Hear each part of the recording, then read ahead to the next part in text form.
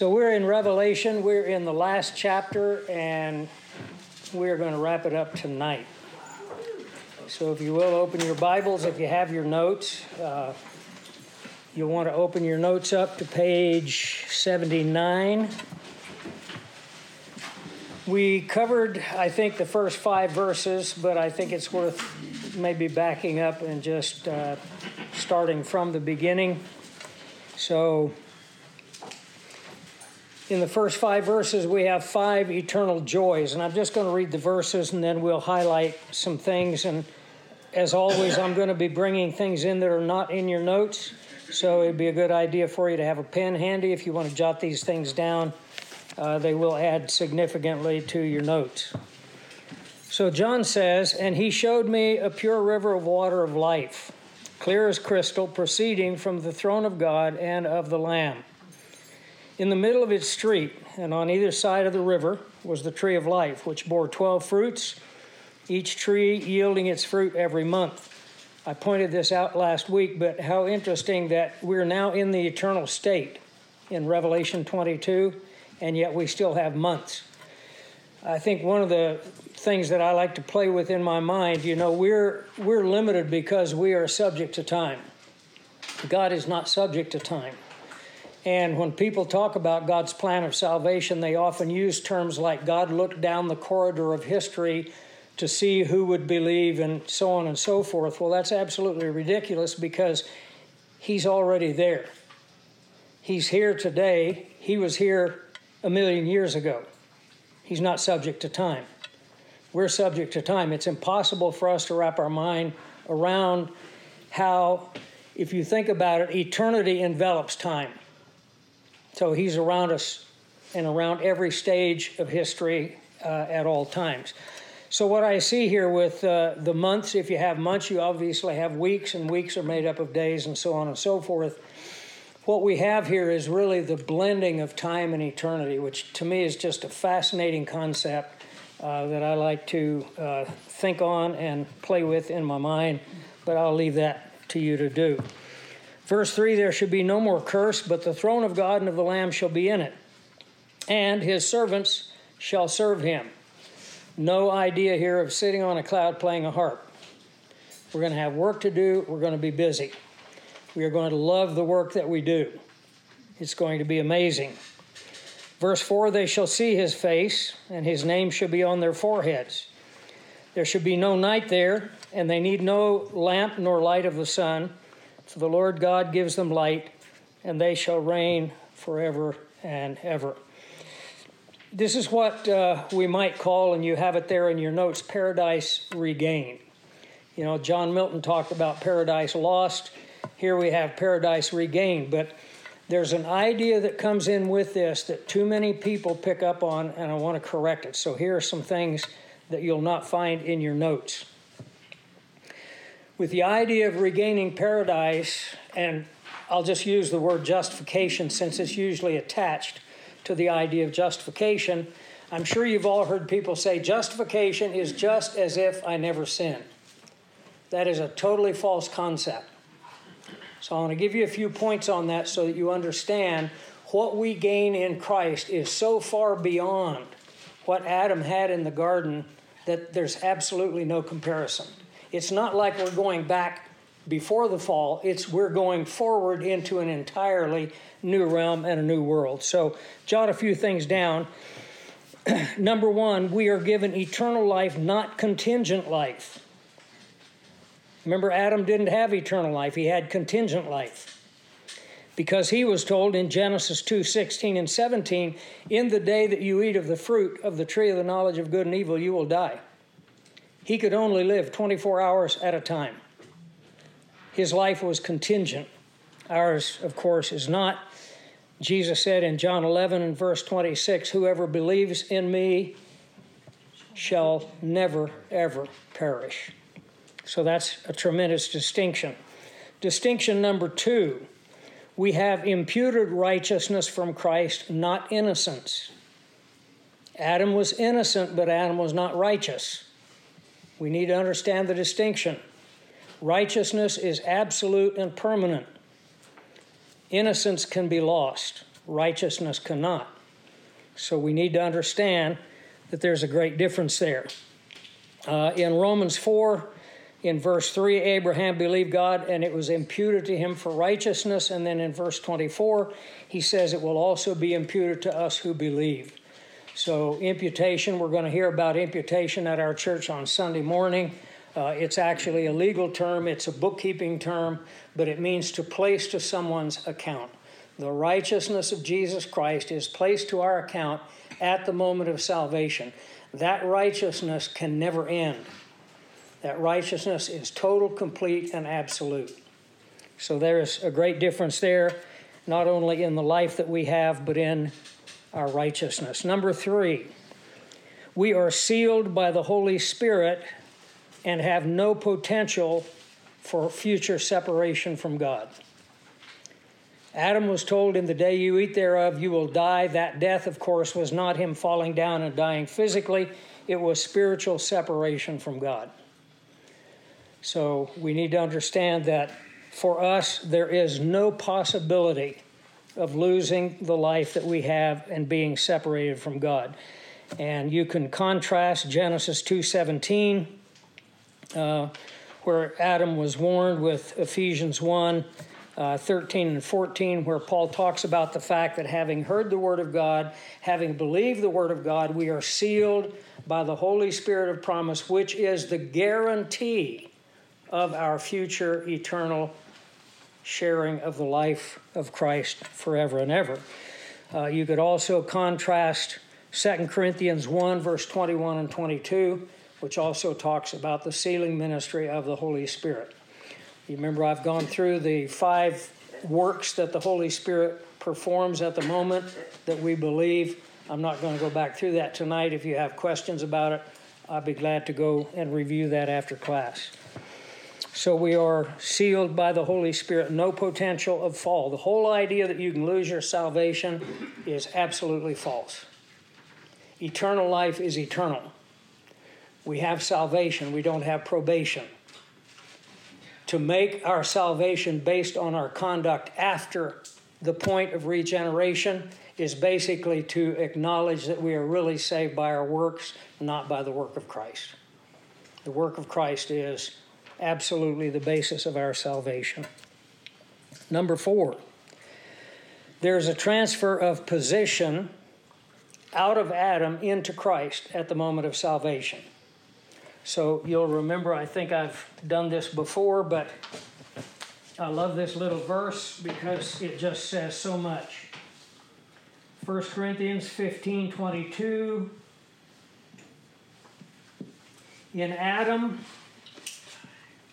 all die. In Christ, all are made alive. And of course, if you go through that passage in Ephesians chapter 2, starting in verse 4 and follow through to verse 8, he talks about the fact that though we were dead in trespasses and sins, God made us alive in Christ, raised us up. That means we were given resurrection life, seated us in heaven with him. 3 great works that happen at the moment of salvation. We're made alive, we're raised up, and we're seated with Christ. For God to ever unseat any believer, he would have to unseat his own son. That's how great is our union with Jesus Christ. We are absolutely inseparable from him once we trust him as our Savior. I know the argument that immediately comes up, well, then that means we can just sin and do anything we want. Oh, no. You need to understand the doctrine of divine discipline. God is a very strict Father. And if you think you can go out and live any way you want, Paul tells us in Romans chapter 6, God placed righteousness in us and the Holy Spirit within us, and the flesh lusts against the Spirit, and the Spirit lusts against the flesh. There's that inner war going on. And then he says, so that you cannot do what you want to do. Spirit of God is not going to allow you as a child of God to get away without discipline. And the discipline, as we've learned in Hebrews 12, goes from warning discipline to basically what we would call a good spanking to scourging, which is basically being flayed alive. So God has various levels of discipline that he'll take the believer through if they're disobedient. So, we are transferred, and Colossians chapter 1, I'm doing this one off the top of my head, but I believe it's Colossians 1:13. He transferred us out of the kingdom of darkness into the kingdom of his Son. It's absolutely staggering. We could spend the rest of our lives just studying what happens at the moment of salvation and all of the things that God does for us to secure our eternal destiny. And then we have, fifth and finally, we are not of the old creation. We are of the new creation. And you'll remember 2 Corinthians 5:17. If any man is in Christ, he is a new creature or creation. Old things have passed away, all things become new. As a young believer, I used to hear primarily Baptist preachers teach that. And they would teach, if you're still thinking these thoughts, then you're not saved. If you still say these words, then you're not saved. If you do these things, then you're not saved. And I'm sitting there thinking, wait a minute, they told me if I believed in him, I'd have eternal life. And now this guy's teaching me that I don't have eternal life. They use that verse, or abuse that verse. The old has to do with the old creation. Old things have passed away. Paul's not saying they ought to pass away. He's saying you are completely done with that old creation. Your old standing before God, your condemnation because of sin, everything that separated you from God, that is gone forever, and you are now a part of a new creation. We're looking here in Revelation 22 at that new creation that is now being brought forth. So in those first 5 verses, and you have these in your notes, I'll hit on them very quickly. We have the water of life. That's one of the new eternal joys. There are 5 eternal joys that we see in the first 5 verses. We see the tree of life. It's very difficult for us to understand now, and it's not explained why do we even need the tree of life. We already have eternal life, and the only thing I can describe is that it is just going to be a source of tremendous joy. Every day is not going to be exactly the same. I would be bored stiff if every day was the same for only a week. It's going to be continually new. You remember that when he said, I make all things new? It's actually a present active participle, and he says, I am going to keep on making all things new. And I take that to fit with Ephesians 2:7, where he says that in all the ages to come, he will continue to show the greatness of his grace to us in Christ. And I'm astounded by the grace that God has shown to me now, and he opens my eyes day by day as I continue to study the Word to even greater blessings and greater wonder and greater gratitude. We haven't seen anything yet. Eternity is really going to open our eyes to how great is the grace of God to us. So we have the water of life, we have the tree of life, we have third, the curse is removed. I mean, how wonderful will that be by itself? Fellowship and service. His people shall serve him. His servants will serve him, and they shall see his face. You ever wonder what God looks like? We're going to see him. We're going to look on his face. As I said last week, even Moses couldn't look on the face of God. But we will. And then, of course, there is dominion regained. And remember that when God put Adam and Eve in the garden, he gave them dominion over the earth. I threatened to teach a book because I run into Calvinist teaching all the time, and they're enthralled with the sovereignty of God, which is a great thing for us to study and value, but we shouldn't push it to the point where we become robots and we're just having our strings pulled. So I've threatened to teach a book called The Sovereignty of Man, because the word dominion in Genesis, when God gave Adam dominion, is the word for sovereignty. He had sovereignty over this creation. He lost it because of the fall. It's going to be restored. We're going to have sovereignty over that new heaven and that new earth. How amazing. Then in verse 16, or 6 to 14, 4 keys to eternal blessing. Let's just read this. Verse 6, then he said to me, these words are faithful and true, as if anyone could doubt it. These words are faithful and true, and the Lord God of the holy prophets sent his angel to show his servant the things that must shortly take place. Verse 7, words directly from the Lord Jesus Christ, behold, I am coming quickly. Blessed is he who keeps the words of the prophecy of this book. Those of you that have been with us from the beginning, you remember that there are 7 Beatitudes in the book of Revelation.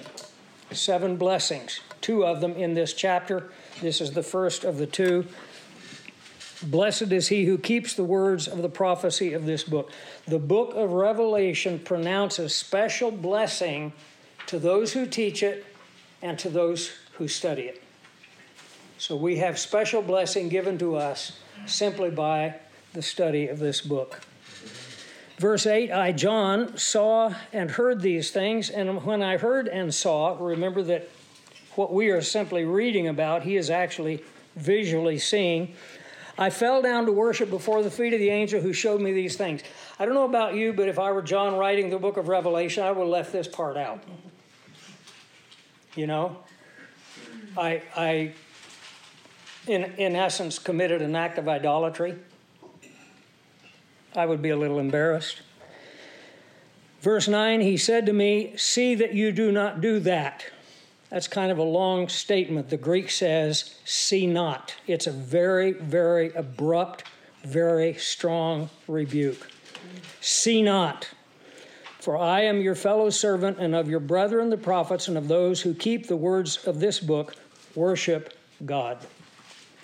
I will say one thing about, and by the way, John fell down to worship earlier, you'll remember in chapter 19 and verse 10, so he's done it twice now. Why do you think God doesn't allow us to see angels in their full form? When they appear as men, right? Very few people were allowed to see them. Daniel, Isaiah, and here John, to see them in their full glorious form. Wait a minute, didn't we just read that we're going to look on the face of God? If John, who is now in his old age, who has been studying the Word of God longer than any of us, by this time he wrote this, he's like 95 years old. Not only that, he's an apostle. Not only that, he walked with Christ for 3 years. Not only that, he's received direct revelation and wrote 1st, 2nd, 3rd John, the Gospel of John and Revelation. I mean, this guy is the only apostle who had the advantage of being able to read the entire New Testament. Have you ever thought of that? How much wisdom was in this man? And how humble was he, we see in the Gospel.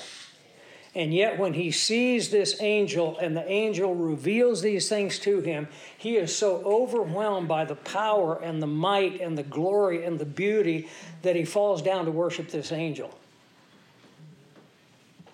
I can only ask again, what's it going to be like when we look on the face of God? We're going to be so overwhelmed. Verse 9, he said to me, do not worship God. Verse 10, he said to me, do not seal the words of the prophecy of this book, for the time is at hand. You will remember that Gabriel, speaking to Daniel at the end of the book of Daniel, Daniel chapter 12, verses 4 and 9, said, seal up the book, because it is not to be opened until the time. Don't you find it kind of interesting that it wasn't until the late 1800s that the book of Daniel began to make sense to people? No one really understood what it was all about. Strange visions, strange events, strange things happening. Toward the end of the 1800s, early 1900s, we have the rise of the nation of Israel again out of obscurity for 2,000 years until finally in 1948 they declare their nationhood once again, the only nation in all of history that ever came back with the same name, with the same language, with the same currency, and the same beliefs. It's just absolutely a miracle. And by the way, it happened in a day. What did the prophet say? Shall a nation be given birth in one day? It happened with the nation of Israel. So this book is not sealed, and in fact, the book of Revelation is what ultimately unseals the book of Daniel. Notice verse 11, he who is unjust, let him be unjust still. He who is filthy, let him be filthy still. He who is righteous, let him be righteous still. He who is holy, let him be holy still. What does this mean? This means that once we get to the point, let's say we're going through history here, we have the time of tribulation, we have the millennial kingdom, 1,000 years, we have the great white throne judgment. From that point, there's no turning back. In other words, we're now in eternity. Those who have received Christ, they're secure. Those who have rejected Christ, they're condemned. There will be no changing, no purgatory. There's only one place in the entire Bible that talks about purgatory, and that's in Hebrews chapter 1, and it talks about when Christ purged our sins. He was the one that did the purging to pay the penalty for our sins. So verse 12 then, behold, I'm coming quickly. Man, how I wish it was quick. And my reward is with me to give to everyone according to his work. I am the Alpha and the Omega, the beginning and the end, the first and the last. Blessed, here's the second beatitude in this chapter. Blessed are those who do his commandments. Does anyone have a different translation in there? Wash their robes. Yeah, that's a better translation. Nan's happy because it's New American Standard and I use New King James and we go back and forth all the time. That is a better translation. Blessed are those who have washed their robes in the blood of the Lamb, that they may have the right to the tree of life and may enter through the gates into the city. All right, let's just notice 4 keys to eternal blessing in these verses that we've read. The first, of course, is the Word of God in verses 6 and 7. God's Word is always the key. You know, even when it comes to worship, we have, in this generation, we've really redefined worship. We now call worship singing, and Bible study is Bible study or teaching. The Bible teaches that worship is what you do with the Word of God. Singing can be part of that. Singing is praise. Singing gives honor to God, so on and so forth.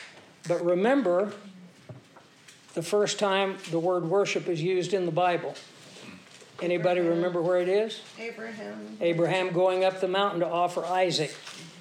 God gave him a command. He obeyed the command, and he said, we are going to go and we're going to worship.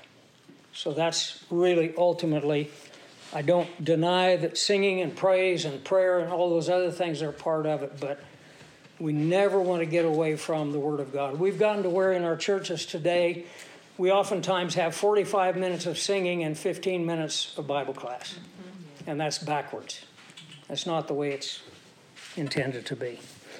So the Word of God first. Secondly, the worship of God. And we see that, of course, in verses 8 and 9, where the angel rebukes John, worship only God. And then, of course, worship involves, and I have these listed for you, it involves sacrifice. We saw that in Genesis 22. It demands separation or purity, Psalm 29:2. Worship is possible because of God's provisions of grace, John 4:24. Remember, those that worship God must worship in what? Spirit and in truth. God's provisions make that possible. And then fourth, worship is a way of life. Romans 12:1 and 2, where we have, I beseech you, therefore, brethren, by the mercies of God, present your bodies a living sacrifice, holy and acceptable unto God, which is your reasonable service of worship. Next, we have the work of faith, and we see that in verses 10 through 13. The work of faith is the dividing line. How do the just become just? By faith. How do the unjust remain unjust? By rejecting Christ. You know, when the Bible says every knee will bow and every tongue will confess, that is going to be the point where every person who ends up in the lake of fire will convict themselves. They are going to declare, I had all the information I needed. I had multiple opportunities to believe. I hardened my heart. I rejected Christ. And I now own him for who he is, God in the flesh, the Savior of the world, and I acknowledge that I rejected him. And they will ultimately convict themselves. So the work of faith is the dividing line. And of course, when Jesus says, I'm the Alpha and the Omega, the beginning and the end, the first and the last, this is from the beginning of Scripture to the end. This is the written word. It tells us everything we need to know.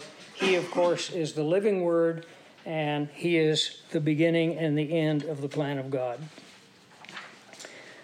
And then finally, we have in verse 14, the washing of regeneration. The final beatitude, blessed are those who have washed their robes. Our salvation is not based on keeping the commandments, for the simple fact that no one can. You know, we often talk about the work of Christ at the cross as the basis of saving us, but one thing we often overlook is that from the moment of his birth until he died on the cross, he lived an absolutely perfect life. We're going to get into this a little bit, I think, Sunday morning. Our pastor's gone, and I'm going to have the opportunity to fill in with him. But we oftentimes forget Christ is the elect one. And what was he elect to? He was elect to be rejected. He was elected by God to take our place. He went to the cross to pay the penalty for our sins. He was judged in our place. But never forget that the righteousness that's imputed to us is not just the inherent righteousness that Christ has within himself. It's the righteousness of his entire life. Here a man walked on the earth without ever once breaking a law for a moment, for a second. That life of perfect righteousness belongs to us. When God sees you, when God sees me, he sees us as having lived a perfect life. When the scripture says we are accepted in the beloved, this is what it means. When Paul says, and we're going to be in the book of Philippians Sunday morning, and he's sending this errant slave, Onesimus, back home to his master, and Philemon had the opportunity and the authority from the Roman Empire to kill him. This would not have been an easy thing for Onesimus to go back home. But what does Paul say? Receive him as you would receive me. That's the identification we have with Christ. When the devil accuses us, you know, he's called the accuser of the brethren. I don't know how many times he brings your name up, but he brings mine up a lot. I think he accuses us, especially when we fail. When we think those thoughts, say those words, do those things we shouldn't do, there he is before the throne saying, look down here, you got a believer. The tragic thing is a lot of Bible teachers do the same thing. Look down here, you got a guy that claims to be a believer, and look how he's living, and look what he's doing. How can he be called a child of God? You know what Jesus does? He stands up as our defense attorney. We have an advocate before the Father. Who is it? Jesus Christ, the righteous. And he's not only our advocate, he not only represents us, he stands in our place. They're with me. Receive them as you would receive me. That's basically the idea. So the washing of regeneration, what a marvelous thing. Again, we could spend the rest of our lives studying it.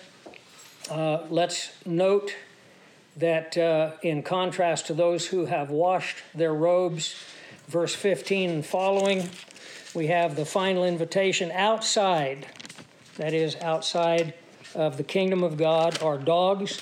By the way, just a little bit of historical background. Dog was used for those who were involved in sexual perversion, particularly male sexual perversion, homosexuality. In fact, it was a word that was used for male prostitutes. It's not just calling people dogs because, I don't like dogs. One of the provisions that was made in the law was that you could not bring the price of a dog into the temple. What is the price of a dog? Well, you say somebody's got a German Shepherd for $15. No, that's not what it's talking about. You can check this out if you want. Deuteronomy 23, verse 18. talks about it. The price of a dog refers to the price of a male prostitute. So outside are dogs and sorcerers. Word for sorcery, you all know it? Pharmakia. Pharmaceutical. Why is the pharmaceutical, we talk about big pharma, why do they have such a stranglehold on the world? Because we're moving in the direction of an absolute sorcery-run world. Sorcerers and sexually immoral and murderers and idolaters and whoever loves and practices a lie. It's referring here to those who are unregenerate. You might remember in 1 Corinthians chapter 6, Paul speaks to the Corinthians. You can read through the chapter. And he says that those who are immoral, those who are this, what we've just read, shall not enter the kingdom of heaven. And then he says something very telling. And I was just mentioning we might go into 1 Corinthians next. That book is so absolutely full of phenomenal teaching. And unfortunately, it's not taught enough because the Corinthians were believers who were absolutely, the majority of them, completely out of line. There are at least 10 major sins that Paul records as being committed in the Corinthian church, including people getting drunk at the Lord's table. And he still calls them believers. So the next time someone tells you, well, if they do that, they can't be a believer, tell them to read 1 Corinthians. But in chapter 6, after he goes through this list of all these heinous sins, he says something very interesting. Now, he's already indicted them for sexual immorality, for division, for false doctrine, for a whole lot of things. And then he says this, such were some of you, but you were washed. That's what makes all the difference in the world. If we go through Bible history, I'm sure I don't have to take you on a ride through the pages of Scripture. You can find believers doing everything that you can imagine. Aaron was the high priest of the children of Israel. What did he do? He made an image and led them in idolatry and then sexual immorality. When Paul says the people sat down to eat and rose up to play, he doesn't mean that they were playing tiddlywinks. It was a sex orgy. It's much more graphic in the Hebrew. So we need to understand that we're talking here about people without Christ. Verse 16, I, Jesus, have sent my angel to testify to you these things in the churches. I am the root and the offspring of David, the bright and the morning star. What an absolutely amazing statement. I am the root and the offspring. In other words, I'm the beginning of the lineage of David and I'm the end of the lineage of David. That's pretty interesting. Remember when when Jesus was arguing with the Pharisees and he asked them the question, whose son is the Messiah? And they said, well, he's David's son. And Jesus said, well, how come then David calls him Lord? They couldn't answer him. It's because he's the root and the offspring, as we see here. Verse 17, the Spirit and the bride say, come. Let him who hears say, come. Let him who thirsts come. Here's the invitation to the gospel. We're still living in time. We still have an opportunity. This is why we continue to do mission work. We continue to do evangelism. We continue to send out books, materials. We share with our neighbors. Why are we doing this? We still have the opportunity. We still have time. We are still in the age when people can make a decision to trust Christ as their Savior, and we need to be inviting them. Whoever desires, let him take of the water of life freely, for I testify to everyone who hears the words of the prophecy of this book. If anyone adds to these words, God will add to him the plagues that are written in the book. That would terrify me. I would not want to try to put in an extra verse. If anyone takes away from the words of the prophecy of this book, God shall take away his part from the book of life, from the holy city, and the things that are written in this book. He who testifies to these things says, surely I'm coming quickly. Amen. The last prayer in the Bible. By the way, even so, come Lord Jesus. And then John wraps it up by saying, the grace of our Lord Jesus Christ be with you all. Amen. let's just hit on a couple of points here. When Jesus speaks, we dealt with the root and the offspring of David, but what about the bright morning star? What's the bright morning star mean? Well, if you go back, you'll remember in Numbers 24:17, a very dubious character by the name of Balaam made a prophecy about the Lord Jesus Christ. And that prophecy was that he was a star that would rise out of Israel. You can also compare Luke 1:78, 2 Peter 1:19. Again, they're in your notes. In the darkest time of history, he will shine as the promise of the dawn of eternity. In the darkest night of human history, Jesus said that the time of tribulation would be unparalleled in all of human history. In that dark time, it's going to take that darkness to wake people up to the fact that he is the only hope. And in the bleakness and the fear and the danger and the darkness of that time, Christ will shine brighter and brighter as the only promise and the only hope. He's also called, if you remember, Malachi ends his book by speaking of the coming of the Son of Righteousness. Well, when do we see the bright morning star? We see the bright morning star right before the dawn. So he's both the morning star as well as the rising of the sun. And then, of course, the concluding invitation not only of Revelation, but of the entire Bible, whosoever will. Again, there are those who teach whosoever doesn't really mean whosoever. Whosoever only means a few. No, the invitation is to all. All are invited. Christ died for all. The gospel is to go to all. All have the opportunity to believe. And you know, when we share the gospel message with friends and family, neighbors, people on the street, it can get discouraging because we do a whole lot more sowing than we do reaping. We will have, some people are just gifted as evangelists and they see people come to Christ all the time. There are others who I fear sometimes fabricate. One of the things we're always asked, in fact, I was asked at our church, how many people came to Christ? My answer is always the same. I don't know. I have no idea. I have been on the mission field and I've seen missionaries ask everybody, would all of you like to live forever? And they all raise their hands, and so they say, we spoke to 1,000 people and everybody made a decision for Christ. Well, no, they didn't. You manipulated them into raising their hands so that you could take a picture of it and tell people everybody came to Christ. I never try to count. I never try to worry about how many came to Christ, how many didn't. Only God knows that. And the thing of it is, we sow the seed. We don't know how far down the road, a week, a month, a year, someone else is going to come to them. It happened to me. I remember a guy that sowed the seed of the gospel in my soul probably a couple of years at least before I came to Christ. He even encouraged me to memorize John 3:16. I memorized it. I could quote it to you. I could reel it off as well as I can today. But you know what? It made no sense to me. It was divine truth that could not penetrate my soul until God had prepared the soil of my soul to be able to receive it.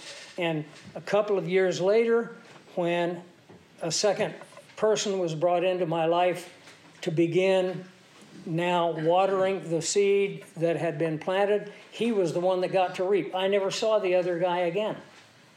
He never knew that anything ever happened. And most of us won't either. Sow the seed.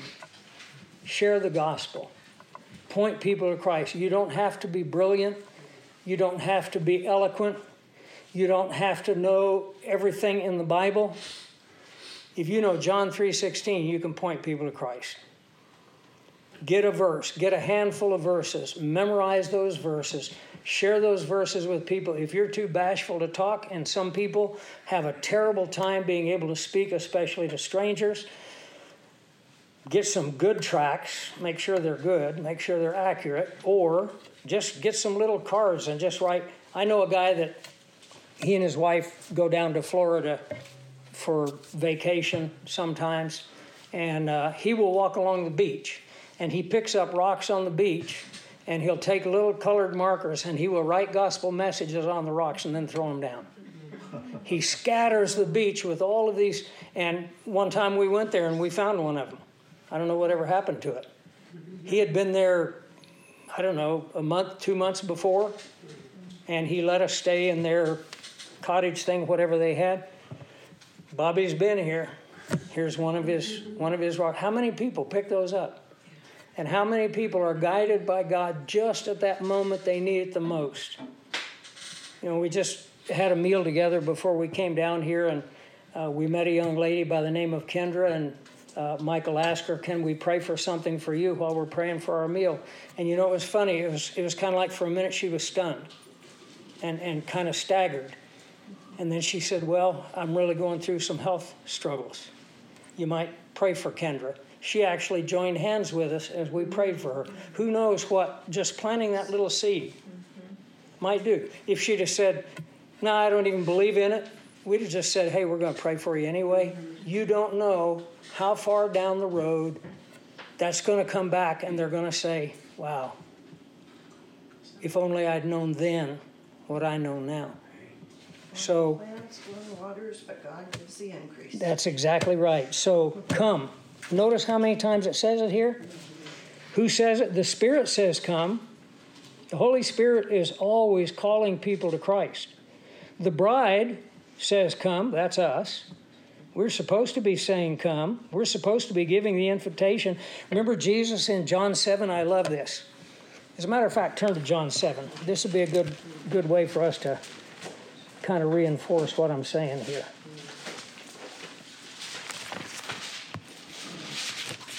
I really love this particular story.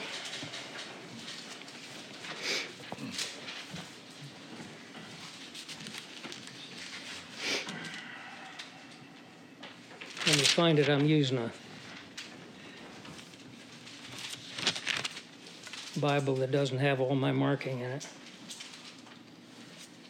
Verse 37. It's really important here that it was on the last day. This is the Feast of Tabernacles. The 8th day of the Feast of Tabernacles was a time of silence. For 7 days, the priests would go to the pool of Siloam, and they would dip water from the pool of Siloam, and it was a very solemn procession. The people would lie in the streets, and the priests would bring the water, and they would pour the water out at the altar. On the 8th day, the great day, this day, everyone would line up, and there was total silence. Total silence. Millions. I forget... Josephus estimates that there were 2 million people in attendance at the Feast of Tabernacle at that time. 2 million. On that day, put those thoughts in your mind and then think of this. On the last day, that great day of the feast, Jesus stood and cried. Did you ever wonder how in the world, in a crowd of 2 million people, everybody babbling, how would he have been heard? Total silence. And he stood and cried out. And the word cried is a word that really means to belt out, to yell it out. If anyone thirsts, anyone, let him come to me and drink. He who believes in me, as the scripture has said, out of his heart will flow rivers of living water. And then John gives us an interpretation in verse 39. But this he spoke concerning the Spirit, whom those believing in him would receive. For the Holy Spirit was not yet given because Jesus was not yet glorified. Have you ever stopped and thought how privileged we are over Old Testament saints? We have things Moses, Abraham, David, Isaiah, Daniel, all of the great ladies of the Old Testament, they couldn't even dream of. This is why Peter in 1 Peter 1, along about verse 12, talks about the prophets. And he said that the prophets would sit down after they had written their prophecies and they would search, trying to figure out what the Spirit of Christ in them was saying. When is this going to happen? How is this going to come about? Who is going to be the recipients? And Peter says it was revealed to them that not to them but to you these things would be given. They looked ahead and they said there's a greater people coming. There is greater work that God is going to do that we will never see until we enter into eternity. And we often think of ourselves, oh, when I get to heaven, I want to see David. I want to meet with the Apostle Paul. I wonder if I can make an appointment with Moses. What we don't realize, those people, particularly from the Old Testament, they're going to be clamoring to meet you. You may find that hard to believe, but that is very true. They are going to feel honored when they enter into your presence. You may think, I'm small, insignificant, I've never done anything. Well, it's not because of what we do, it's because of who we are. It's because of who we are in Christ. We are members of the royal family of God. We are a high priesthood. We are a nation of priests and kings. They're going to be banging down your door to say, hey, are you busy tomorrow? Is there time we can get together for coffee, tea, whatever? Maybe they'll have the kind of wine Jesus made in Cana. Who knows? So the invitation continues to go out, and we need to continue to be a part of that.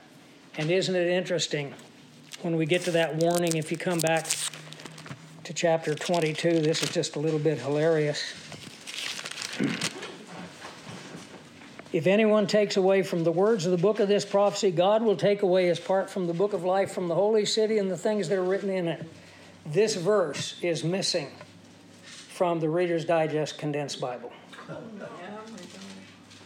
Condensed Bible. Yeah. Make sure you have the whole Bible. All right, with that, I'm going to pray, and we are done with the book of Revelation. And then if you have any questions, I'll be glad to try to answer them. Thank you, Father, for your marvelous grace. Thank you above all for your word. Thank you for faithful men like John, all of those who preach the word, the prophets, the apostles, the early pastors and teachers. They paid a price for what they did. They paid a price to pass down to us the words that we have. Their suffering is our blessing. And Father, as we conclude this marvelous book, let us remember that we're not just finishing the book of Revelation, we're concluding the entire Bible. In the beginning, God, and in the end, the Lord Jesus, saying, I am coming quickly. Help us, Father, to live in eager anticipation of his coming, but help us not to use his coming as an excuse or an escape. Help us rather to redeem the time and realize we are in the closing moments of this age of history, and we have the opportunity to make a difference in the life of someone around us. We pray these things in Jesus' name. Amen.